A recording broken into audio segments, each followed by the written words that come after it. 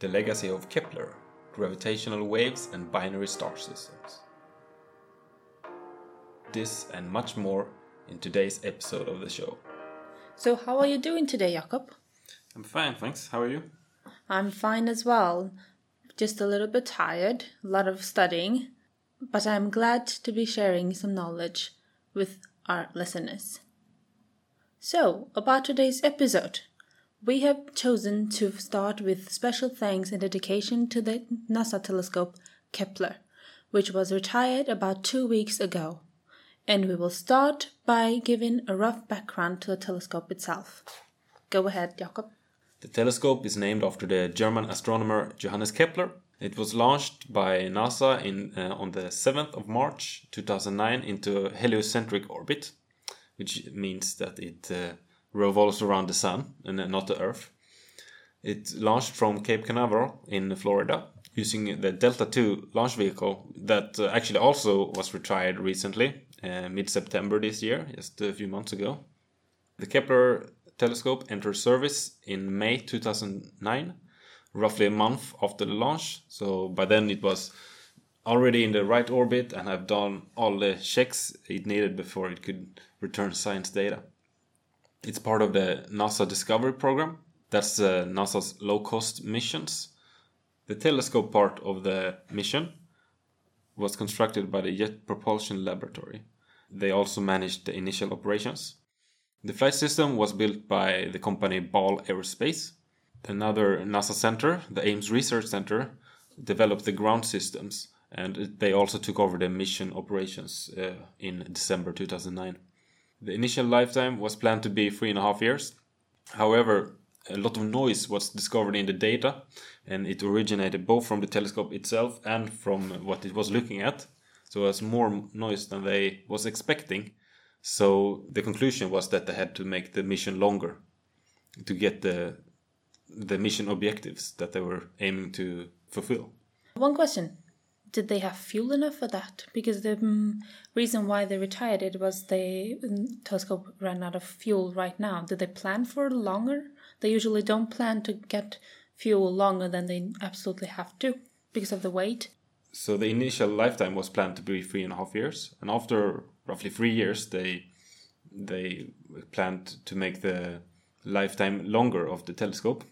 But in 2012, almost 3 years after the initial operation started, one of the spacecraft's 4 reaction wheels broke. And the reaction wheels are used to point the telescope in the right direction. It could still do the job that it had to do, the main mission, using the 3 remaining wheels. But 1 year later, one more failed. So NASA spent half a year trying to fix the reaction wheels, but eventually they have to give up. They could not be fixed. So what they did was to change the mission. Now the new mission was a mission to find Earth-sized planets around red dwarf stars. And red dwarf stars is a kind of star that's a bit smaller and dimmer compared to our own sun. So this second mission continued until the end of the telescope life, which was now in October 30, 2018. The Kepler mission was officially announced to be over by NASA since it ran out of fuel. I know you're a lot better at science than I am. How did they do to find these planets?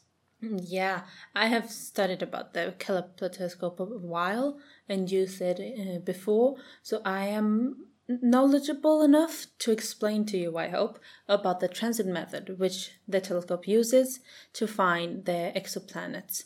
This is the most successful method so far, together with the radial velocity method, and it works in such a way that the starlight from the stars it looks at is collected by the photometer in the telescope in a period of a month, during which, if a planet exists, it may transit its host star, causing a dip in the starlight. The amount of dip it causes can be different depending on the size of the planet. For example, a Jupiter-sized planet blocks roughly 1% of the starlight. From the depth of this dip and its periodic occurrence, we can, among a few other things, calculate the size of a planet and how long it takes for it to make one full turn around its star. What do you mean by periodic occurrence? Talk to the dumb people like me. Right. Okay. The periodic occurrence, it just simply means that if it is a planet, it will come around to the same place again and again. So the time between two dips, no matter when you look at them, is the same. Okay. It's periodic. How successful is this method? How much did it find? It has found many. Kepler has found roughly 4,000 candidates. And candidates, we mean planets that have yet not been confirmed. And out of these, about 3,000 are confirmed by using another method. And roughly 600 of these have good estimates of mass, and about 3,000 have good estimates of the radius. From the transit method, you can find the radius, and mass can be found by radial velocity, for example. That's quite a lot of planets confirmed. Exactly. 3,000. How many of those would you say is Earth size? For the moment, I have no exact numbers, but in 2013, from the Kepler data, NASA estimated that there should be roughly 40 billion Earth-sized planets around Sun-like stars in our galaxy, which is a lot. 40 billion? Yes, many planets. This is not how many they have found. Not quite, not even near. And this is mostly due to the fact that Kepler only looked at one small part of the sky between two constellations, which is a very small part compared to the whole sky. And also, not all planets do transit, so there can be planets there that we have not yet detected. There are many confirmed planets that have a mass that is a minimum, not the actual mass. When we have such cases, it can be difficult to determine if the thing that is transiting the star is actually a very small star or a brown dwarf that does not have so high luminosity, doesn't shine much. In those cases, we do not know if that's the minimum mass is actually a much bigger one. In a brown dwarf, it's a small star, right? Small star that, if I remember correctly, either doesn't fusion at all, or it has just barely very small fusion of hydrogen to helium, the first stage. I think it's the later one. Because so it's very, very dim star. Very faint star. We talked about the red dwarfs before. They are even dimmer than our own star. These brown dwarfs are one level less of you can say luminosity. that you can say that they have the lowest luminosity out of all stars we know. Yeah. The faintest ones. Okay.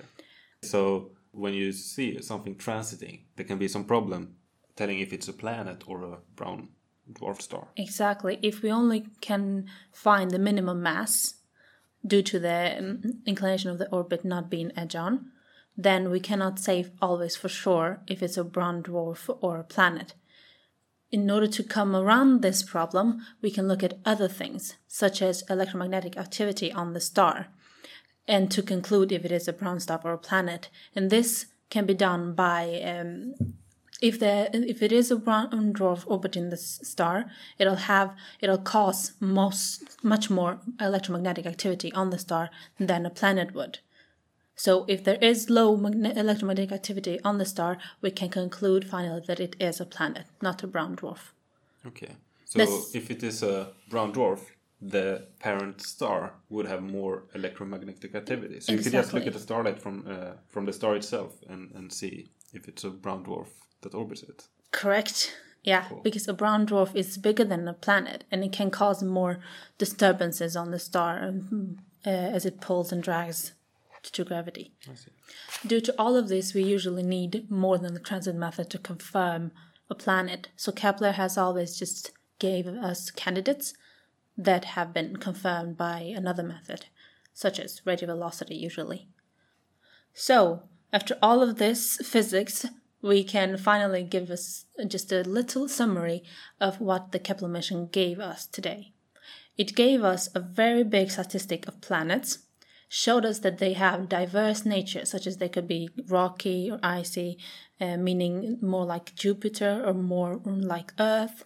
They could have different sizes, and many of them have shown to be much different than the planets we know from our solar system. It has also shown that planets are very common, even the small ones, and it is also clear that number of planets outnumbers the number of stars. We have also found the most interesting things out of the whole search here. Planets around habitable zones, planets in habitable zones around other stars, and some that show a possibility to be in rocky planets with liquid water, which is exactly what we want to look at when we are searching for alien life. So rest in peace, Kepler. And now let's go on with the interview with Mr. Ross Church.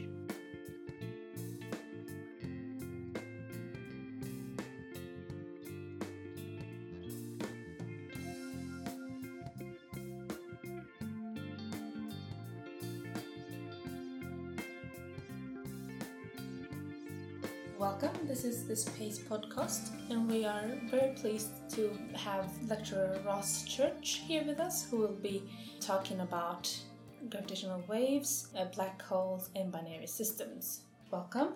Thank you. We could start by knowing a little about you, your background, such as where did you study, and also when did you get interested in astronomy? So I studied physics as a student, actually, in Cambridge. And I was interested in astronomy when I was a child, but then the idea of going into research came from doing a summer project with one of my lecturers whilst I was an undergraduate. And that was on colliding galaxy clusters, and it was fun and interesting, and I thought I wanted to do some more of that. I went on to do a PhD, also in Cambridge, looking at the evolution of binary stellar systems. And then after that, I came to Lund for a brief postdoc appointment, and then to Monash University in Melbourne for 2 years. And then after Melbourne, I came back to Lund, where I've been ever since. The interest or passion for astronomy, is that something you had either from your childhood, or did you just stumble into the field? I, in a sense, more stumbled into it, actually. I realised at university that I wanted to study physics because I found the way that you understand the real world with mathematics very interesting and appealing. And then astronomy turned out to be one of the more interesting bits of physics because it offered a wide range of physical processes and scales and sizes and times and so forth, and lots of interesting problems left to work on. So that was how I got into it, really. It was more of a random walk into something that I found fun to work on. What is your current research area? Is it what we will talk about later, or is it something different? I work on a lot of things, actually. Some scientists like to focus very much on a single area and be very deep in that, and some are relatively broad, and I'm perhaps more somebody with broad but not so deep interests. But everything I work on is really connected to the physics of stars and systems of one or more stars, like binaries and stellar clusters. And the things we're going to be talking about, black holes, compact binaries, and gravitational waves, form a big part of what I'm working on today. We can then dive in the subject. We can start by explaining what is a binary system. The Sun is what we call a single star. It is isolated on its own within the galaxy. There are no other very nearby stars to it. But actually, we think the majority of stars like the Sun aren't like that. Instead, they have a companion star, typically perhaps around 10 times the distance from the Earth to the Sun. And the star and its companion orbit one another. They're bound together by the gravitational force. They orbit then around their common centre of mass. And these objects are called binary star systems. They're very common, as I said. The majority of Sun-like stars, about 2/3 or so, are in binary systems. And for the most massive stars, almost all of them are found with companions. How are these formed? Are they formed in a cluster, or do they later come together? So we don't actually know. It's a topic of current research as to why some stars form single and some stars form binary. We think that all stars form in groups of one sort or another.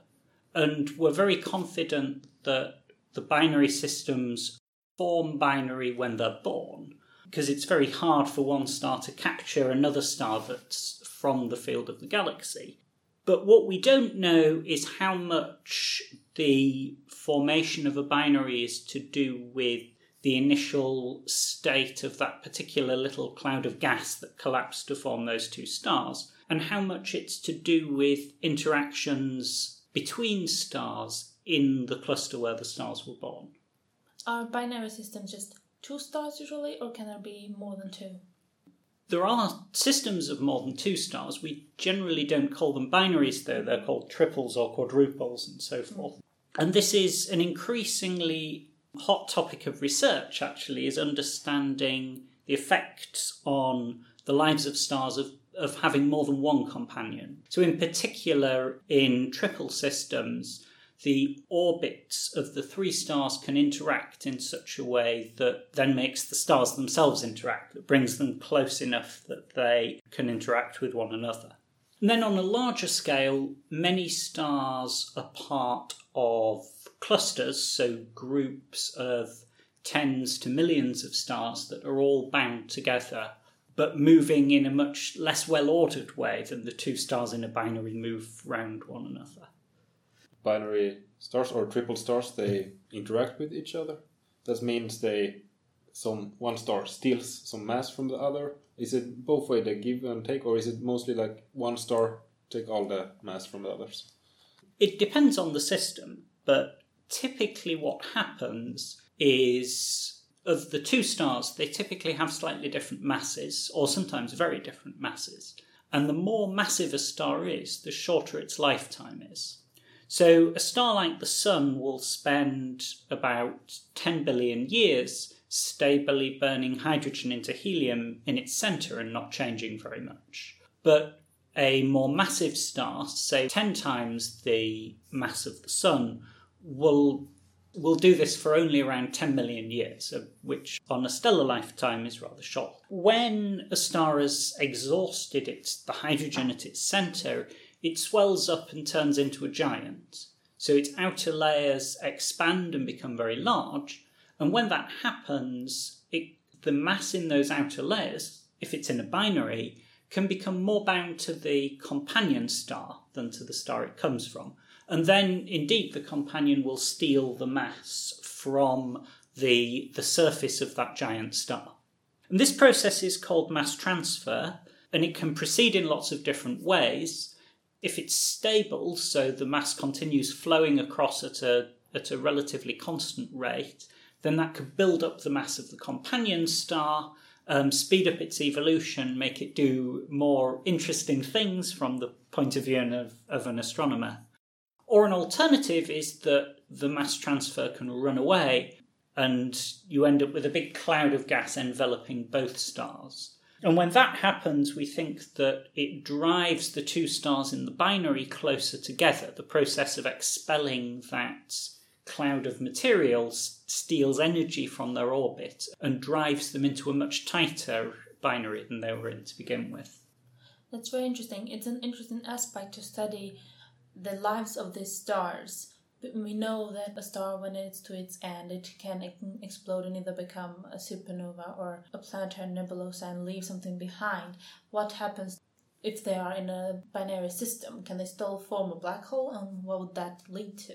Yes, so we think that stars in binary systems, the more massive ones, do still form neutron stars and black holes. The products that we get after the supernova explosions that come at the ends of the lives of massive stars. And we know this for several reasons. One is that we observe in the galaxy binary systems where both stars have undergone supernova explosions and collapsed into neutron stars. The neutron star is a very compact, dense stellar remnant. It's a star mass object made entirely of neutrons, and so about the size of a small city like, say, Malmö, but with a mass around 1.5 times the mass of the Sun. And we see pairs of these neutron stars, as they're called, in binaries in the galaxy. We see them actually through radio emission. They're called pulsars because we see regular pulses of radio waves coming from them as they spin. And we know now, actually, because of gravitational waves, we know that we can also get pairs of black holes forming in similar binaries, but probably ones that had initially more massive stars and also stars made of less metal-rich material. Then we could go on to talking a little about gravitational waves. What are they and where did they come from? Gravitational waves are basically ripples in space-time itself. So in the same way that electromagnetic waves, so light and radio waves and so forth, are disturbances in the electric field propagating outwards from some source, so gravitational waves are disturbances in the field of space-time itself.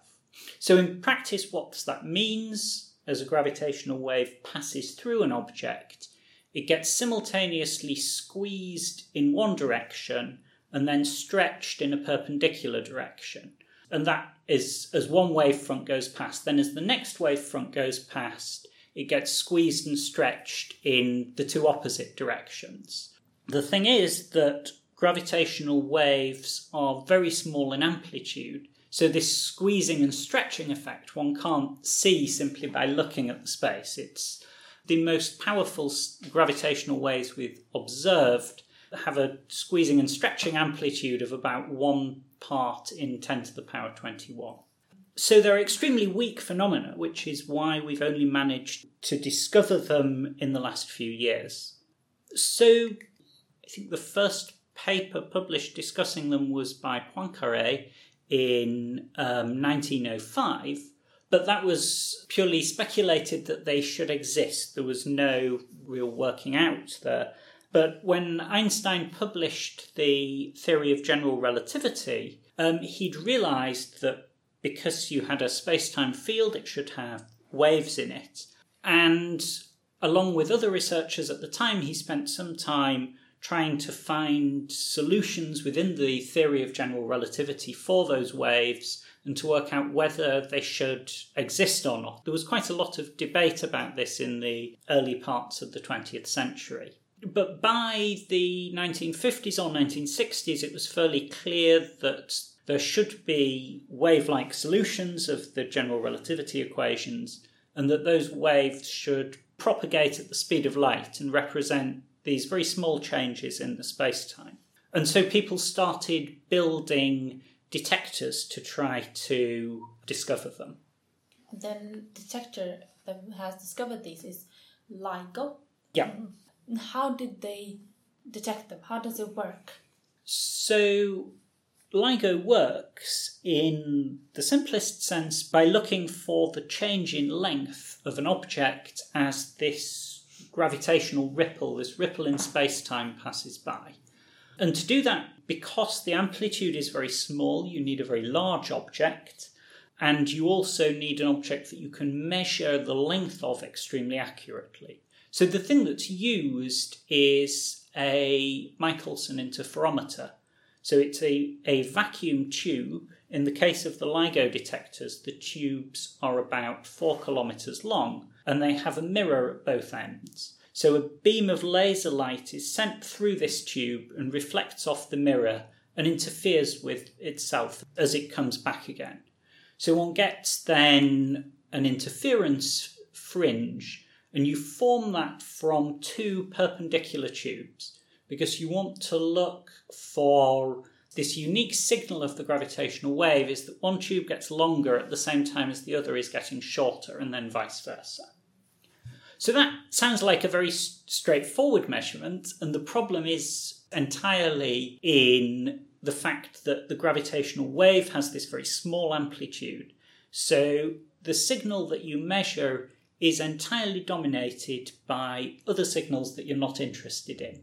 So things like seismic noise is a big problem from cars passing maybe many kilometres away from your detectors. So the technical challenge in building LIGO and Virgo, which is the European counterpart, has been to suppress all the different sources of noise. And that's done by having a multi-stage pendulum system from which the mirrors that reflect the laser light are suspended. And then there's also a challenge actually in building a sufficiently stable and powerful laser to allow these very precise measurements of the distance of the lengths of these two tubes of the interferometer to be made. So then finally, the last step, having constructed one of these pairs of interferometers, LIGO then built a second one in a different place in the United States. Because if you see a gravitational wave pass through, you should see it in both detectors. If you only see it in one, that's a very good indication that what you're looking at is a spurious noise signal. And also, you see the signal in one detector slightly later than in the other. And that time distance lets you work out which direction in space the gravitational waves were coming from. Though you don't get a very precise measurement, it's enough to let you start looking at that part of space with other more traditional astronomical instruments, so telescopes on the ground and in space, to see whether there's any corresponding signal that you can measure from the astronomical event that's created the gravitational waves. So noise is a very big problem here for detecting these waves. One place where there is no cars to make any noise is in space. Yep. We have the LISA Pathfinder probe that was launched some time ago, and that's also detecting gravitational waves. And in the future we have the LISA spacecraft that will be 3 spacecrafts separated in vast distances to do similar things as LIGO. Yes. So LISA Pathfinder itself did not actually detect gravitational waves, but it was, as its name kind of gives away, it's a Pathfinder mission, so designed to test the technology that will let us find gravitational waves in space. So in particular, you need to take a test mass, which is a big lump of gold, basically, that you then hold inside your spacecraft without touching it. So the spacecraft has to fly around it, actually, and it shields this test mass from the effects of micrometeorites and cosmic rays and so forth.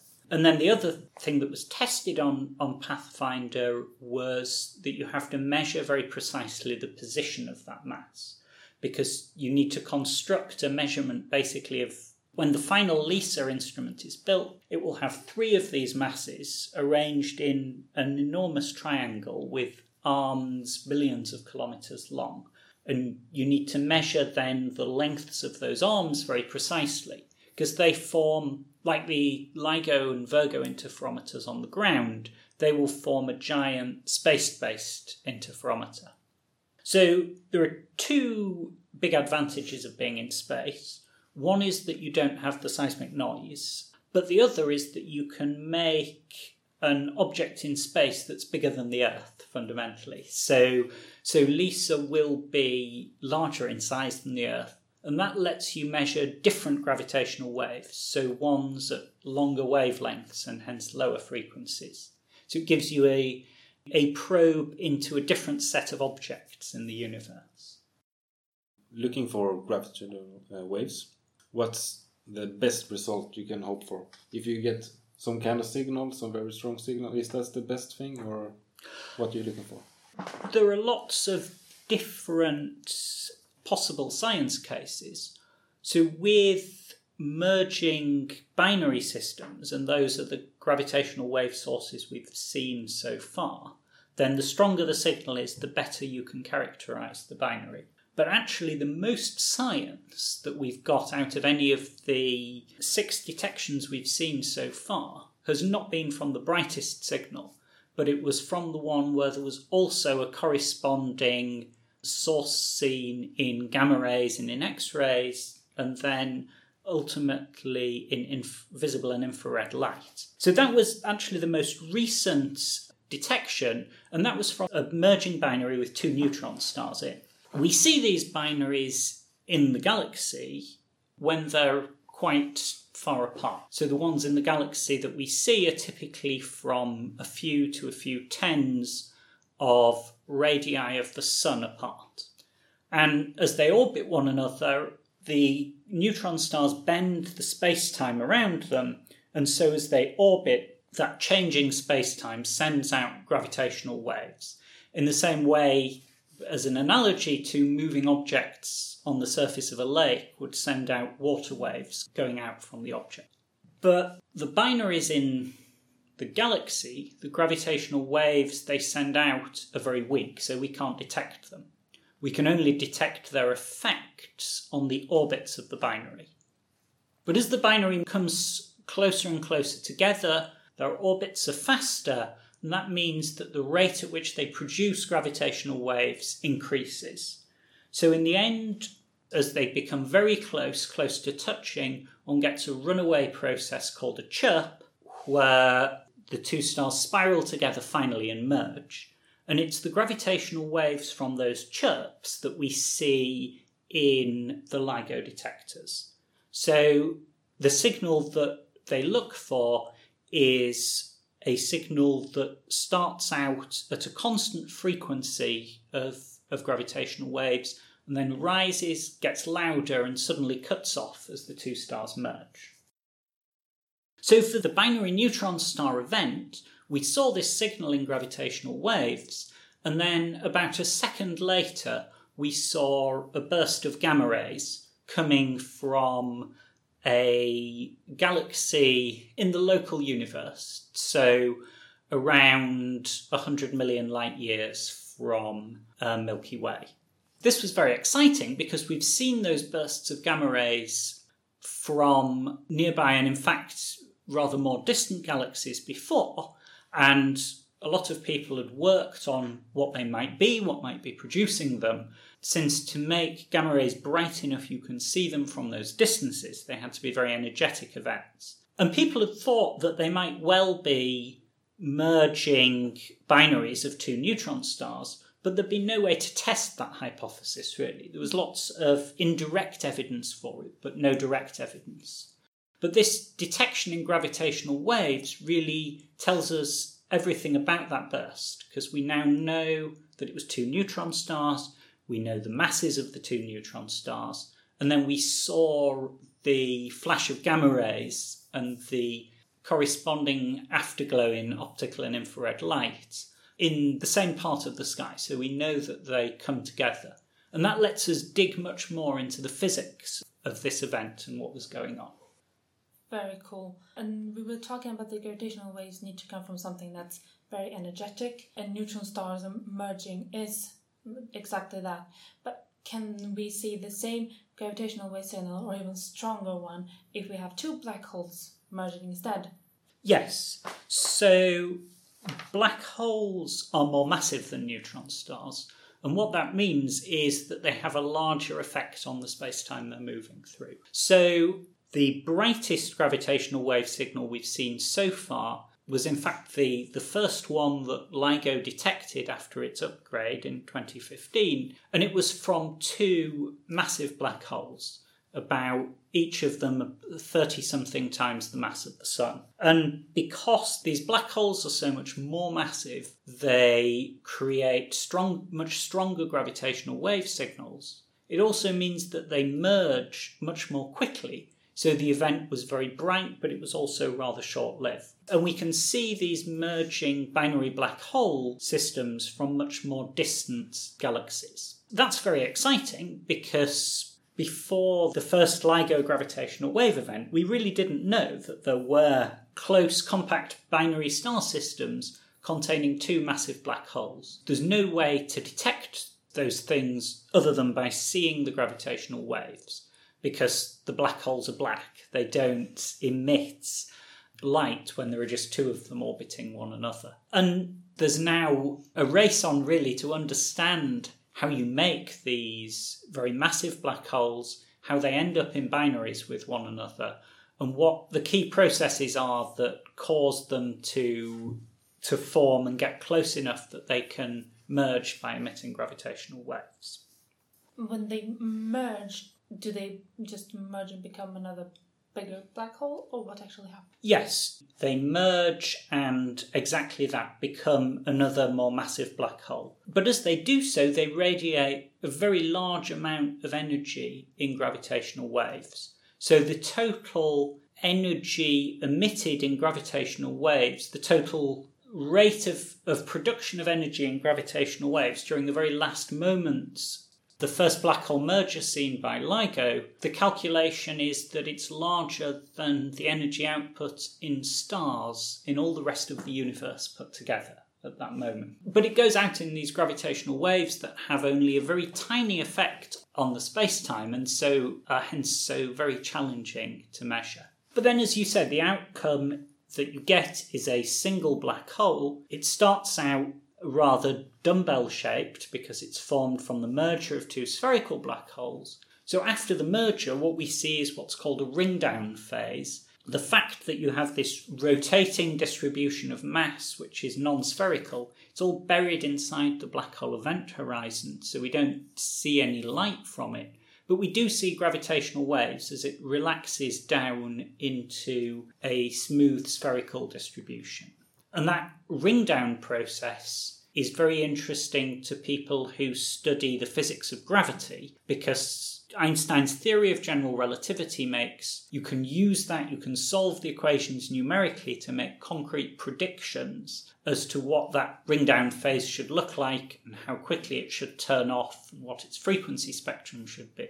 And so far, everything that we've seen from the gravitational wave experiments fits exactly with predictions from general relativity. So one of the things people were very excited about in seeing these gravitational waves was testing general relativity in what we call the strong field limit, where the gravitational field is strong enough that you're really substantially distorting the space-time around it, so that you need a nonlinear theory of gravity to actually test what the results will be. That's the most challenging thing for any theory. There's been a whole industry of constructing theories of gravity that look a bit like general relativity in the weak field limit. So the sorts of things that we can test with other astronomical phenomena. But then the strong field limits, it seems so far everything that we've observed has been consistent with the predictions you would make from general relativity. So talking about these mergers of these massive black holes, so when they merge, they might spew out some debris, just when the same as two planets would. And this debris, does it form a ring and planets? And what could we expect from those planets, if so?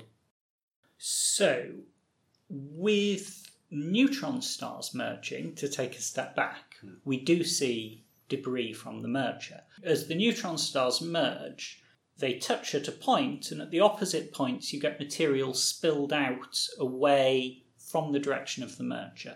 And that forms tails of material. And that material that's ejected is extremely neutron rich, and it decays into heavy elements that are radioactive. And the infrared light that we see at late times from this merger that we detected after with the gravitational wave signal, that comes from the radioactive decay. So we see that. They are unlikely, however, to form planets because the material is ejected out from the merger at some substantial fraction of the speed of light. So it's of order 10% of the speed of light. So even if it is bound to the neutron stars, it will form probably a very low density cloud of material around them. For the black holes, though, again, general relativity predicts that all the material should stay within the event horizon, so nothing gets out. If that's the case, then there won't be any disk of material to form things from, but also the event will be completely dark in electromagnetic radiation. So you wouldn't expect to see any corresponding signal in visible light or in X-rays or in radio waves. And after the first few black hole mergers, people put quite a lot of observational effort into looking for signals of transient events at the same time as the black hole mergers. And basically nothing convincing has been found. So that fits with the expectation that you would see anything, although it's, in a sense, It's always slightly disappointing to be correct in a situation like that. And there are some models as to how you might get a visible signal out of these events, but they generally rely on having a disk of ordinary matter surrounding the binary in some way, where the change of the gravitational field during the merger messes up that disk of material so it interacts with itself and then somehow produces visible radiation. But these are ideas that are a bit hopeful, I think, probably, rather than realistic. But if we have, for example, two stars and during their life and planets have been formed in this system, either around one of them or both of the stars, and when they die, say that planet somehow survives that too, and when they die and become black holes and it survives the merging as well, even though that seems extremely lucky, what would happen to that planet? Could it still somehow be in an orbit around that merged black hole? What would that mean? Would it be interesting in any way? There's a number of things to unpick here. Let's start at the end. If we have the pair of black holes merging, and there's a planet which has somehow survived and ended up orbiting around both of them, then that planet would almost certainly survive the black hole merger event. It would be a pretty desolate planet, though, because there's no energy coming out from the black holes. It would be extremely cold, settle down slowly to be the same temperature as the background in space, probably. And so not very habitable. And it's also unlikely we'd be able to detect it. So those planets could potentially be there. The challenges all come earlier in the process. So if we have a planet orbiting one black hole as it slowly spirals together to merge with the other one, the most likely outcome for that planet is either that it will be swallowed by the other black hole or that it will be kicked out of the binary system entirely. The chances of it ending up in a circumbinary orbit are relatively small.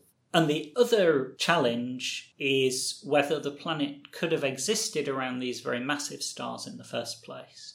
So we think that planet formation is a process that probably takes at least 1 million years, maybe a few million years. The way we think it happens is that first the stars form, and the majority of material falling in on any forming star ends up in the star itself. But some of it ends up in a thin disk around the star called a protoplanetary disk. And that disk then becomes thinner, it drains itself slowly of gas, and the dust and other solid materials in it stick together, probably to form small pebbles that then aggregate together into lumps that end up as planets. And it's that process going from the thin disk to the planet mass lumps of pebbles that takes probably around 1 million years.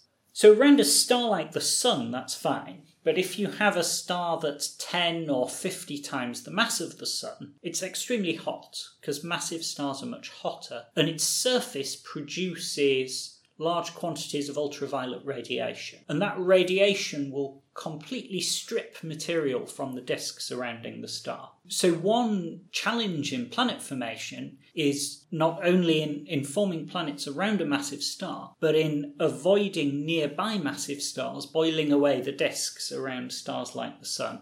The surroundings of a massive 10 or 50, say, solar mass star are extremely hostile for trying to keep one of these disks around for long enough to form planets.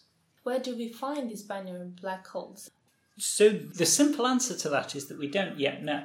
And the reason for that is that the only way we can tell where the gravitational waves are coming from is by the time delay between seeing them in the different detectors. So we now have 3 detectors, with the Virgo detector having come online in 2017. But even then, the combined time delays between the 3 detectors still leave you with enormous patches of sky to survey.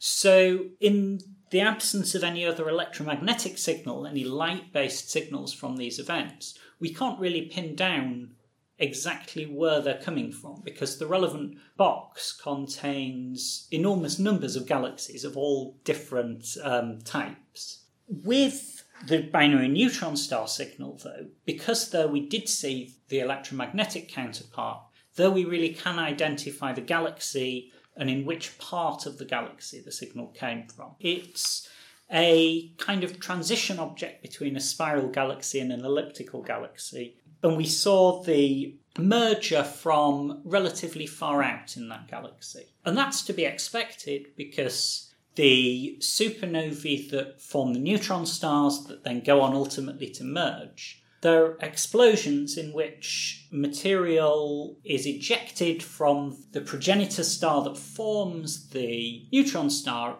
thousands of kilometres per second. So when that happens, it gives the binary a big kick in one direction. And that kick can push the binary out into the outskirts of the galaxy that we see it in. Have we seen any such binary systems of neutron stars before merging or even after, or binaries of black holes inside our galaxy? So in our own galaxy, in the Milky Way, we see a number, it's around 10 binaries containing 2 neutron stars. Most of those are sufficiently wide that they'll never merge, or rather that the timescale for them to merge is much longer than the present-day age of the universe. So they'll get there eventually, but in the very distant future. 1 or 2 of them are close enough that they will merge in around 100 million years or so.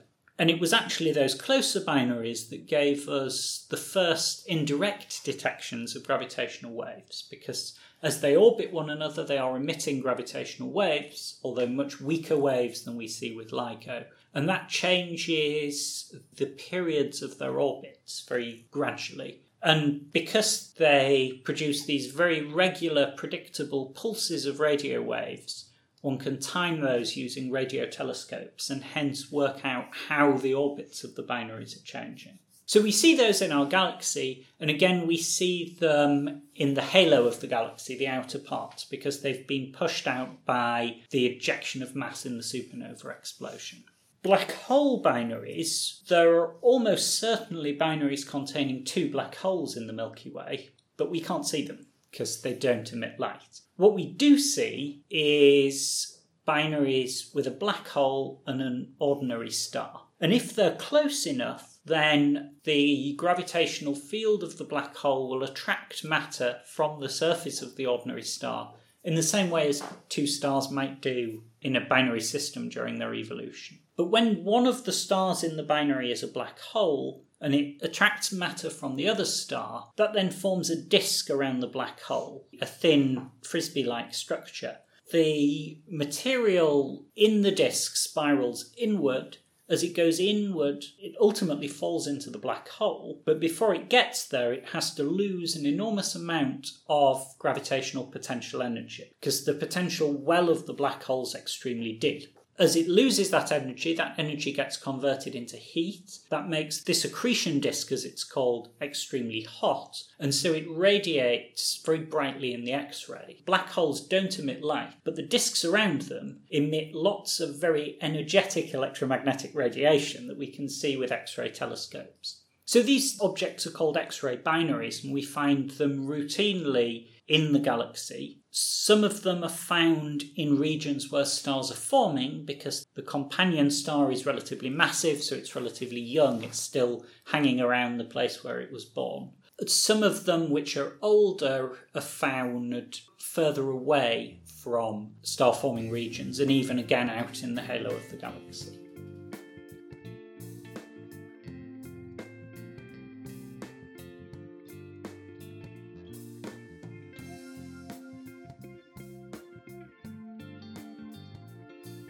You have been listening to an interview with Mr. Ross Church from Lund University. Now we want to see what you think about our new format of the podcast. As some of you might know, the podcast used to be in Swedish. But since we have a lot of interviewees, perhaps you can call it, people we interview basically, that talk English, we thought we'd do the whole episode in English. So we want to ask all of you what do you think about this new this change to English. Some of the Swedish viewers might not be able to follow along in the same way, but perhaps we get new viewers. So write to us and say what you think. Give us your idea. Yeah. And if those Swedish listeners who don't follow up or the English is not their best choice. You can always email us and ask questions if you haven't understood something, or you can try to Google it. Yeah, and I guess if we lost some Swedish viewers, they won't be here to answer us. So if we do a Swedish episode in the future, we have to ask them as well. So email us at rymdpodden@astronomiskungdom.se. And I know that is a mouthful. So to find the email, go to our webpage. And so if you find this episode by, for example, clicking on go into the episode page, you can click on a link on the top right that says Rymdpodden, which is the Swedish name for the podcast. You will get to our homepage for the podcast, basically.